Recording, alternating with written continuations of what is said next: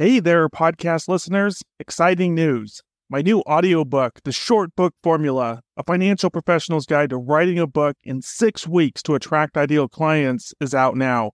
And the best part, for a limited time, we're offering this audiobook to you for free. Hurry over to www.theshortbookformula.com and claim your copy now. And now, on to our show.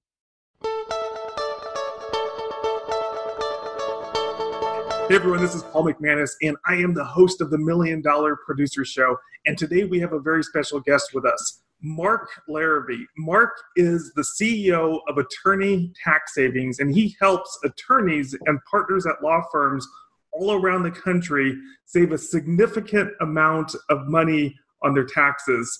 And so, Mark, welcome to the show. Well, thanks for having me. I'm excited to be here today. Now, before we get into some specific cases that I think will be very interesting and useful for any attorney watching this, tell us a little bit more about, in my experience, a lot of advisors typically are very general in terms of who they serve. But here you are, you're in Colorado, and you serve attorneys nationwide. What was it that attracted you to working with attorneys and partners at law firms? Well, I grew up in Detroit, Michigan, and my family produces hot rod shows. And I left, largest producer in the world. And I left in 1988 for family reasons. It worked out really well. But I moved to Colorado Springs, and I needed a new career. And so I got into financial services. I actually, in those days, they had a test that you would take. And I flunked the test. If you got like 17, you were doing pretty good. You had a chance of success. I got a 4. Okay. So, and I did that 3 different companies, and I got the same score everywhere, 4 or 5. But a guy offered me a job, and I got into the business. And, when you start, you are a generalist, as you call it. Yeah. I mean, Paul, do you need auto insurance? I sell it. Do you need health insurance? I sell it. Exactly. Renters insurance, you should have that. I sell that. Life insurance. Oh my God, I'll take you to dinner. So sure, there you go. So that's where you start. But then you find out what you like and where you're good and where you're bringing value. And so health and auto and renters and all that went by the wayside very quickly for me. Yeah.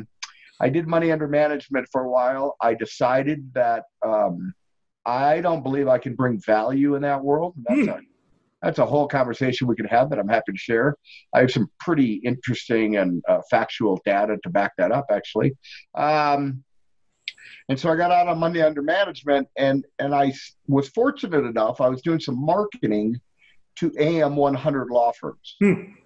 And I was fortunate enough to go to a firm up in Seattle, Washington, and made a presentation. And it took a year, but they ended up executing this transaction. And then I worked with a smaller firm, 3 partners in New Jersey, and we did that. And then I worked with a couple individual lawyers. And, I think some people think lawyers are like life insurance salesmen or car salesmen. They're not nice people. I can tell you I've had the opposite experience, that when you talk to these real quality high-end lawyers, they're ethical, they're moral, they're smart, they have great personalities, and so they're the kind of people you want to do business with. And I've really enjoyed it. So that's kind of how I got in. I started marketing, and then the further in I get, the more I like it. So really all I do today is market to lawyers, firms and individuals across the U.S. I strongly believe that it's 2018, I think. Still, yep, another 10 days or so. 2020, 2022, somewhere in there. Nobody's going to be meeting face-to-face anymore. It's just not efficient. And so I feel like I'm one of the pioneers just because I don't know everybody else is trying to do it. But, most of my work is done on Zoom. And I feel like I can develop a really great relationship and understand somebody and their concerns. And backwards, they can see me and get comfortable. And, will we meet eventually? I hope so. but that's not a requirement anymore. Yeah. You mentioned that your key clients, one of the key firms that you worked with is an AM 100 law firm. Can you share a little bit more detail about what was it that you specifically helped them with? Well, are you familiar with the term BOLI? Yes. Bank-owned life insurance. Mm-hmm.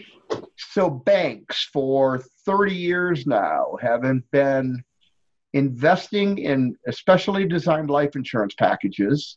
And today, 2018, there's 190 billion in cash value in BOLI. So some of the smartest financial people on this planet are bank managers for the big banks. Wells Fargo's got 42 billion or 30 billion. I can pull those numbers up and be exact, but all the banks are buying BOLI, and they're buying it because they've realized that if it's built correctly, it's an asset class. Yeah. And so now every AM 100 firm is different. So some are partnerships, some are C Corps, some have benefits for their partners outside health insurance, some don't. I was joking with the managing partner of this firm a couple months ago, and I said, I'm trying to do another one. And he said, well, how's it going? And I said, well, I figured out what I need. I need a managing partner that's a bit of a dictator with a finance background. And he just started laughing. I can imagine. But it's true. So in their particular fact pattern, it got easier because they do have a obligation to the partner if he dies on the job. So if you were a partner at that firm and you passed away while you were an active partner, they would owe your wife or your heirs some money. And so they were funding that with term insurance. Yeah. And I simply showed them how it would not only cost them any money anymore, but it would turn into the largest asset the firm has. And it has. Very cool. It's taken some time. It's not, I'm not a magician. But you have to realize the markets are very, very efficient. And so anytime you see something that doesn't make sense, it probably doesn't. Yeah. On the other hand, if you think stocks aren't going to perform bonds over the next 30 years, I'm going to tell you need to go back to school, because that's the way our country is built. Yeah. So there's things you can do. I remember in one of our past conversations, you had said that the firm that they hadn't yet figured out what to do with this new asset that they had. They were still trying to figure out how to use the money or use the asset. Have they figured that out yet? No. If I understand the AM 100 world correctly, and I think I do, it's all about profits per partner. Yeah. So you've looked at those lists just like I have. Sure. And over on the far right, you can say, this firm's average profits per partner is $300,000, and this firm sitting in Washington D.C. is $600,000, and this firm in L.A. sitting in Los Angeles County, they're at $600,000 or $700,000, and so their goal is to get up profits per partner. So the fact that they now have this large cash asset, they're trying to figure out how to apply it to profits per partner. I mean, there's other things they can do. They can buy their building. Sure. They could buy one of their buildings. They're in, I don't know, 10 states. They could buy one of their buildings today. They got enough money. They could buy another one, 2-3 years down the road, and they could slowly own their buildings, as an example. And would that raise profits per partner? I think it would, because you wouldn't be paying rent.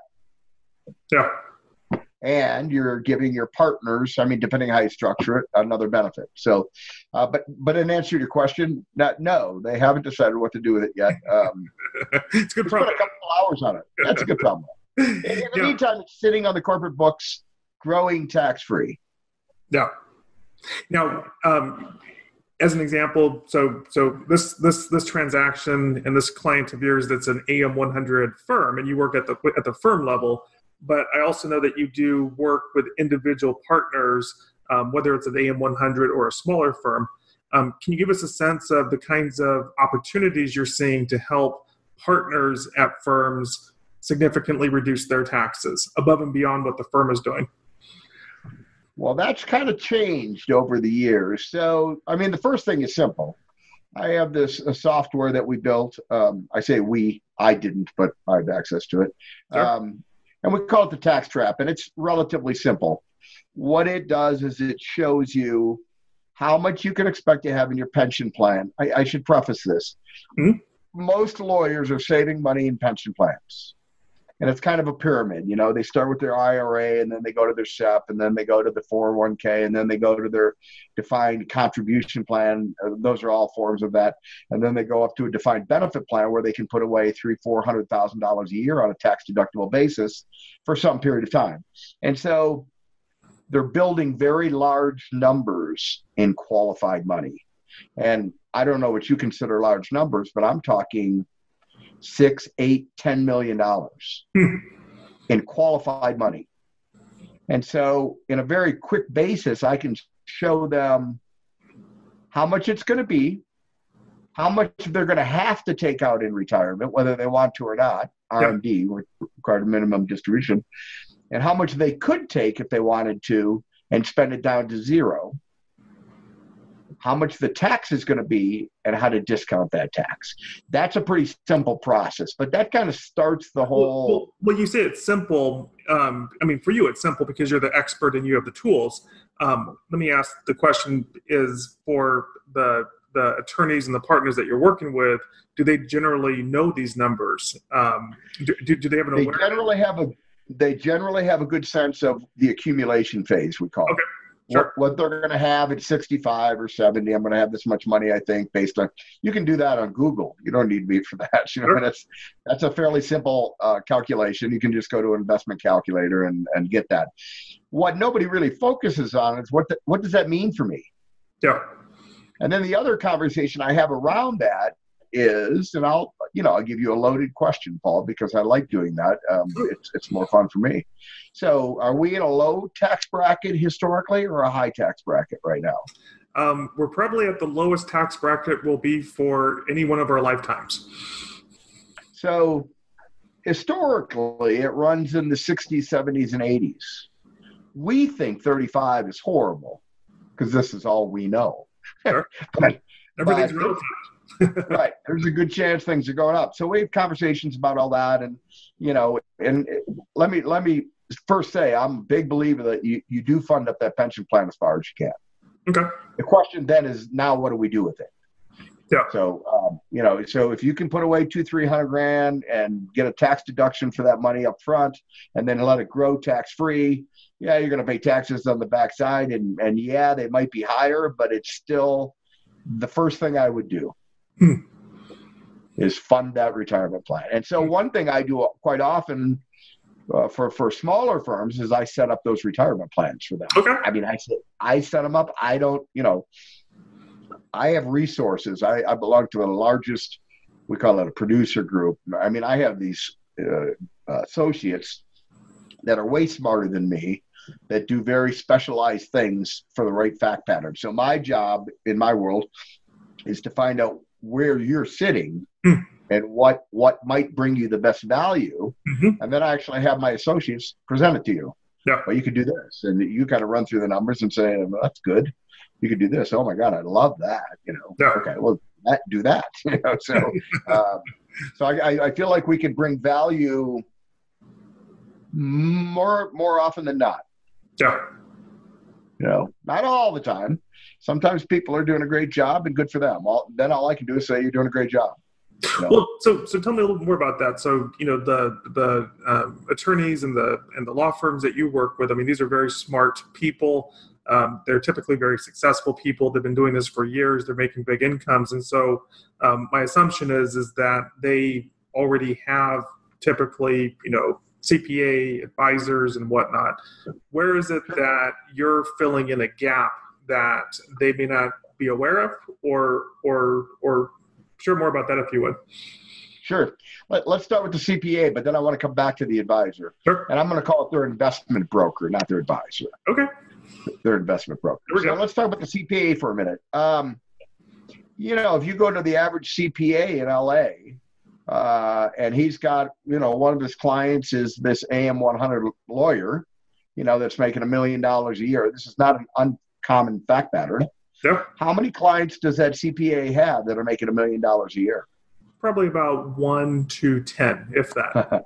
Not that many. And so he's not working in this world. And so he's not seeing everything that's there. I mentioned, I don't do all this. I have associates. So I don't know how to do all this stuff, but it's out there.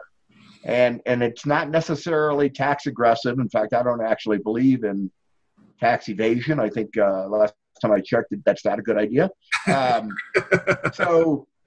But there are things you can do that are not commonly marketed, because if you're on the other side and you're the guy providing the service, there's not very many, it's less than 1% of the population that would find your product attractive.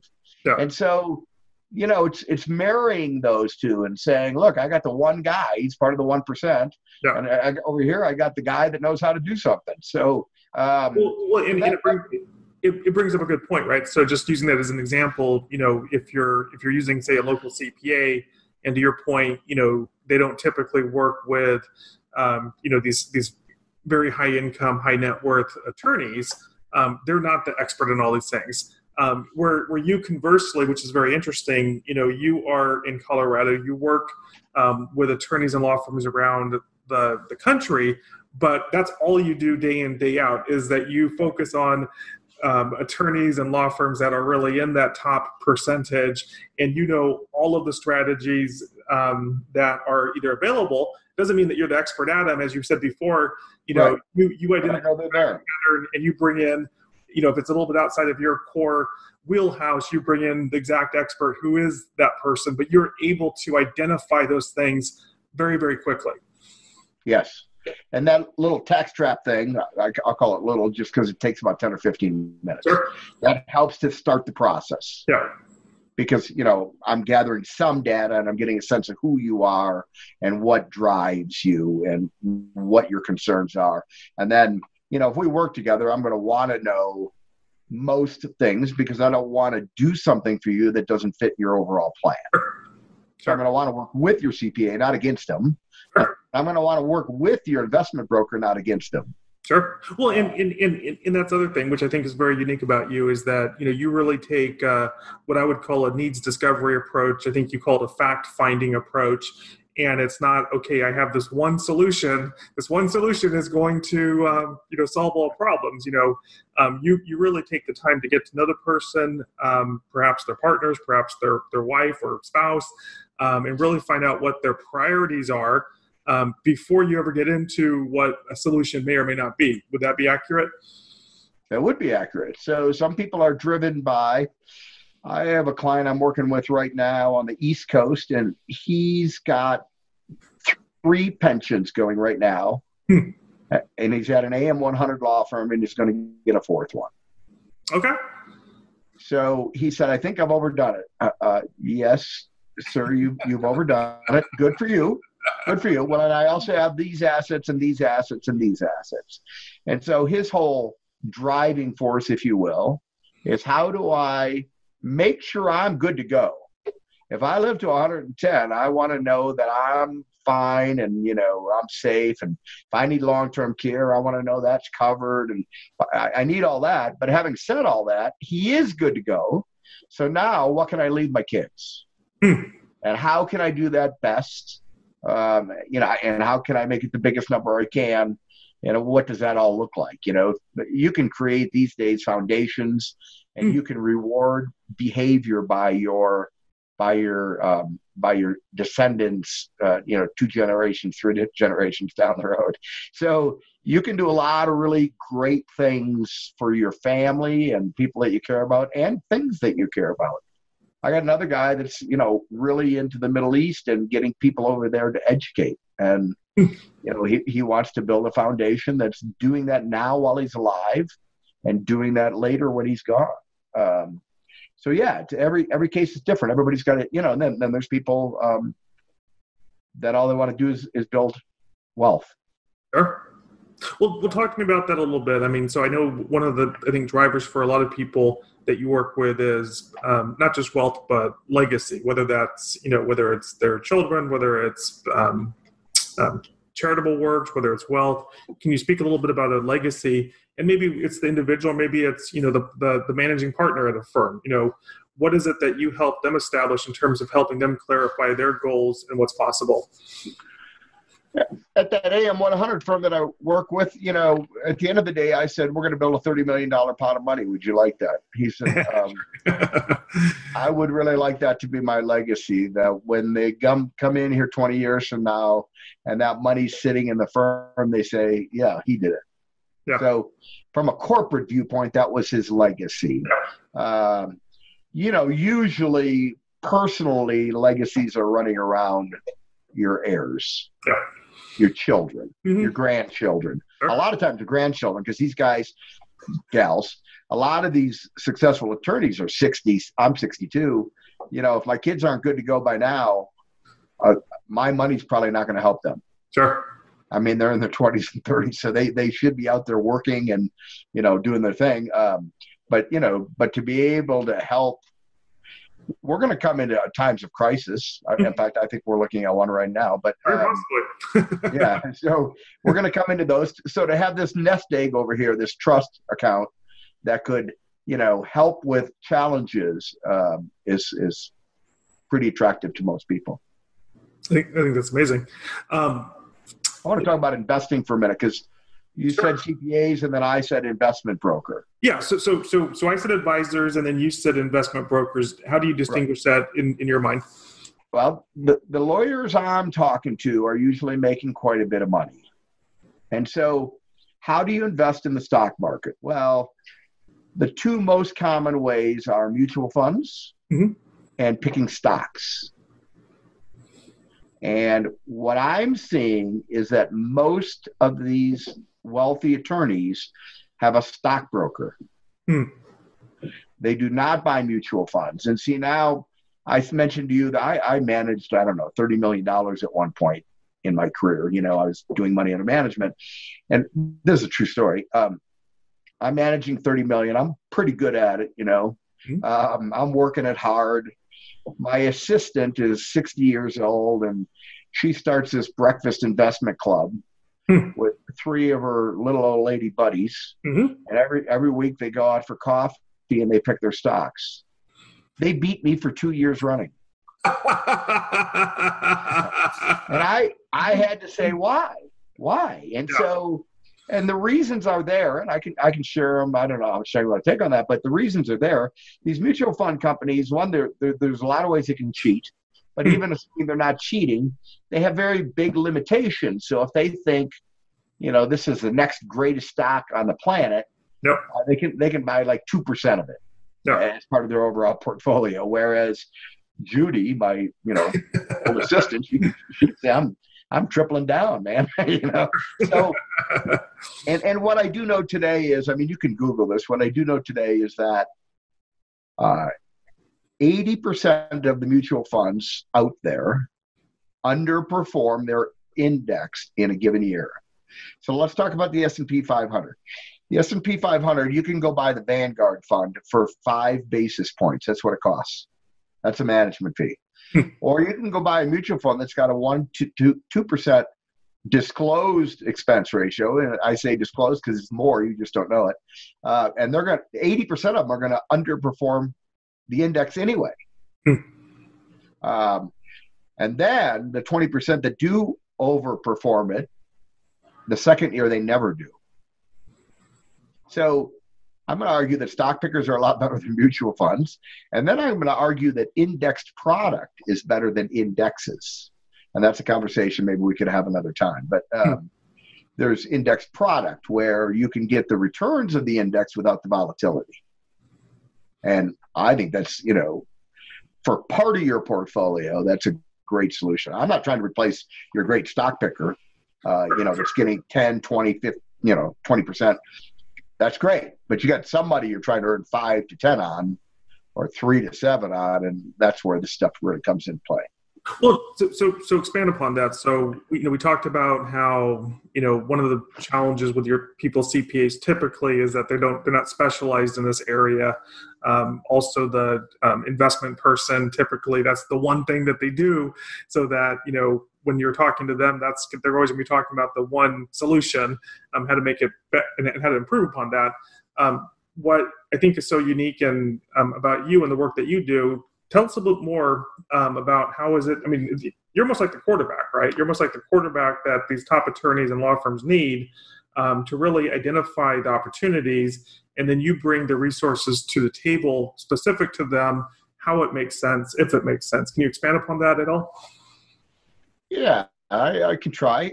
First of all, there is something I do myself, so people inside that producer group look at me for a certain thing. Sure. Which is called this Rich Man Roth, which is BOLI. It's bank-owned life insurance. Again, it's life insurance done in a way that it's an investment, absolutely not a death benefit. I'm very good at that. I don't mind saying.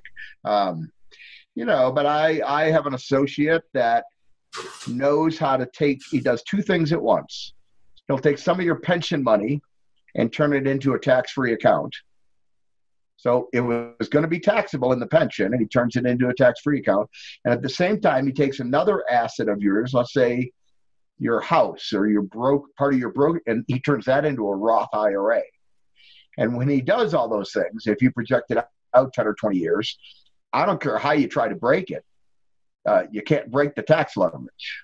So, you can say, well, what if it's 6? What if it's 4? What if this is 7? Nothing's going to matter. It's going to outperform because it's growing in a much more favorable environment. And I don't do that. Another good example is, if you're going to sell, you don't do it, but you I bring in the guy. Yeah. I bring in the guy, and he does it. I'm there. You're going to be my client, but he's going to design it and make sure it gets done correctly. Yeah. And if I meet with you and you're, a relatively new firm, don't have to be new, but you've never heard of defined benefit plans and you're making money, you're going to look at a defined benefit plan and say, why wouldn't I, where have you been? This guy the other day said, where have you been my whole life?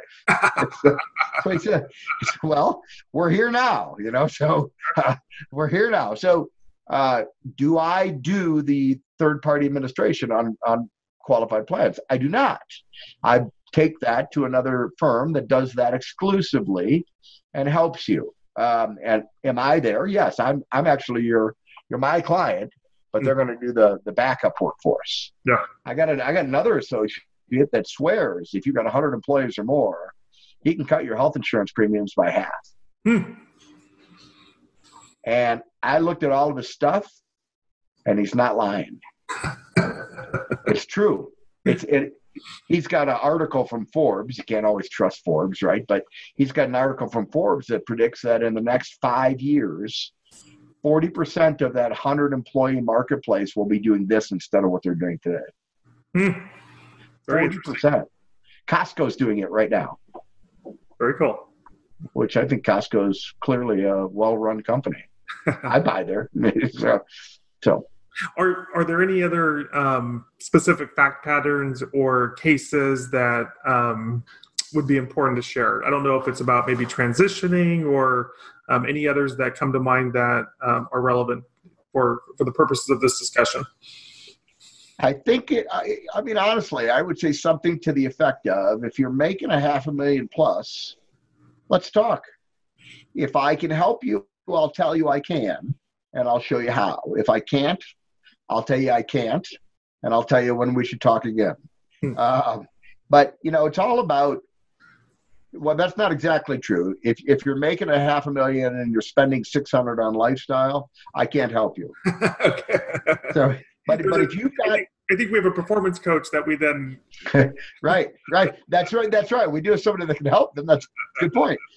We got to change your lifestyle habits. But I think it's really that. I think it's if you're, and these guys, these people are making good money. They're successful in their careers. They've worked hard, and so they're making good money. And my whole thing is, how can we best help you to make sure you don't waste it? Yeah. And not end up where you could have been. Yeah. Um, Tell us a little bit more about, going back to, you mentioned it before, that you think that what you're doing currently is the future in terms of working remotely with these clients. Tell us about what your experience with that's been, and why is it the future to you? Why does it work for you? Well, I've been marketing to the legal community for about 9 years now. And for the first 6 or 7, I flew to New York or DC or Seattle or wherever, and I traveled, you'd have to ask my ex, but I'm going to say 150 days a year. I think if we asked her, it'd be like 250. It was a lot. I traveled a lot, and I enjoy travel, but not too often, but I'm going to say a third of the time. I would get to New York and they say something came up, can't be there. And they're not doing it, for the wrong reasons. Something came up, and they live in a very crisis-oriented world.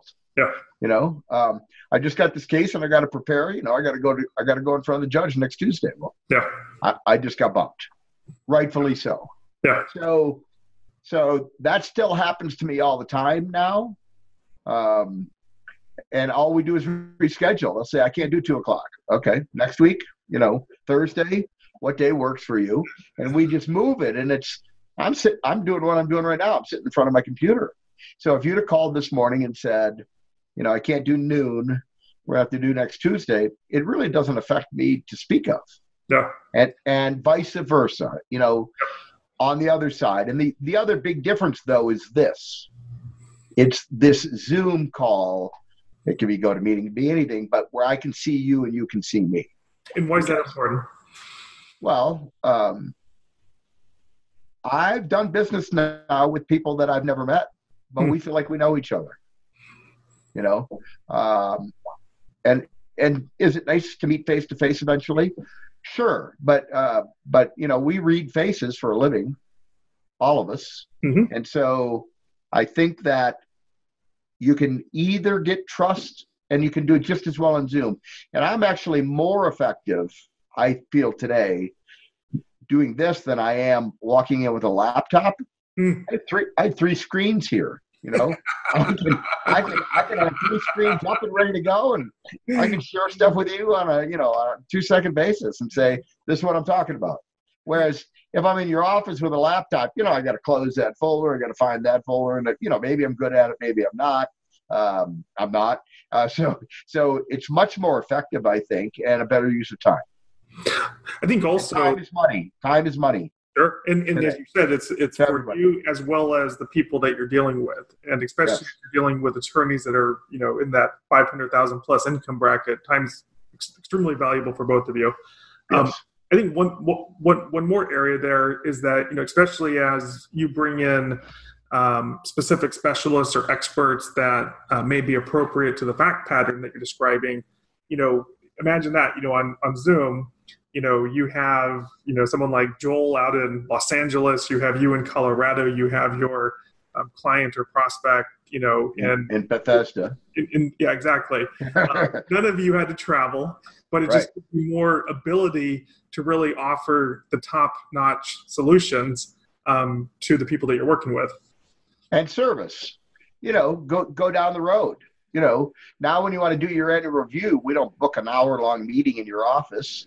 We get on the internet for 20 minutes, and if we need a little more time, we schedule another 20 or whatever. I mean, everything's just more efficient. And I'm saying because of video capabilities, which better than me how long they've been around, but people are really starting to use them now, I think.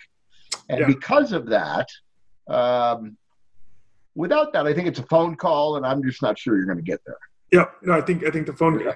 I was just talking to someone yesterday who I turned on to Zoom, and I hadn't spoken to her for a few weeks, and of course now I train everyone to get on Zoom, and she's like, yeah, it's hard to go back to the phone now. It's just so hard because once you get used to this, this is, I think, as you said, in some ways better than meeting in person for the reasons that you described. And it's just more efficient, it's more effective. I mean, is there any downside maybe? Is there any downside that you've seen in terms of, this approach that you're using? I haven't seen downside. I will tell you, I have 6 kids. My oldest son moved back to Michigan. I'm in Colorado. I came from Detroit. He moved back to Michigan to learn how to install hardwood floors. I see him more now than I did when he lived here, because we do Zoom calls. In the old days, he used to say, "I'm going to come by at 5 o'clock," and he never showed up. And, sorry, Dad, I got tied up. He's 24. I get it. Nowadays, we do a Zoom call. Sunday at 2 o'clock. Let's do a Zoom call, and he's there. And so that's another good analogy of the difference. What's the downside? I don't see one. I guess I'll think about that. If I come up with something, I'll call you. But well, I'll tell you what the downside is, because I've been doing this for, I don't know, 4 years or more. I used to have a completely local business. It was all about local, small community. In the past 4 years, I've been doing this remotely online. And here's the downside, is that you have to figure out reasons to go outside. It's like, well, right. You got to get your Fitbit on. There you go. You got to try to make sure you get some steps. Because it's easy to just sit right here and do business. And I love what I do. So I can go to Amazon. I can order food. I can do all these things. So yeah. Well, this has been fantastic, Mark. Is there any questions or anything else that we haven't covered so far today that you think is important for someone watching this to be aware of? I think we've done a great job. The last thing I would say is know that the financial services industry, loosely speaking, has also progressed greatly. So it's much easier to do business on the life insurance side, on the investment side, than it used to be. So a lot of the walls that were up are gone. I'll give you one last quick example. A good friend of mine here in town, he's a mechanic. He owns a mechanic shop. I've known Dwayne for 40 years, and he's retiring and selling to his younger mechanic. Not a big sale or anything, And so Tom called me. That's the younger mechanic. He called me and he said, "I need some life insurance." And I said, "Okay." He said, "Mark, I'm in perfect health." He's like 44. "I'm in perfect health. I can't even look at needles." I said, "No problem. Penn Mutual will issue you a policy in an hour. They'll call you. They'll do a phone interview. If you're really in perfect health and your MVR is clean, an hour later, they're going to have an offer on the table and you'll be good to go. They don't need blood anymore." It's like, oh, my God. So and we did. An hour later, we had a policy for $250,000 that he could use for his collateral assignment at the bank because he's financing through a small business loan. So you can carry that out through all the other pieces, if you will. That AM 100 firm, they have 500 partners and insured. Nobody's ever taken a physical. That's not true. One guy has after 8 years, and that's because he messed up. So generally speaking, so it's gotten easier. You should know that. I think it's gotten easier to do business and do business effectively and execute as well. So fantastic. Well, Mark, thank you so much for your time today. As our guest on the $1 Million Producer Show, we greatly appreciate it. Thanks. Have a great day. Merry Christmas. Yeah, Merry Christmas to you too. All right, bye for now.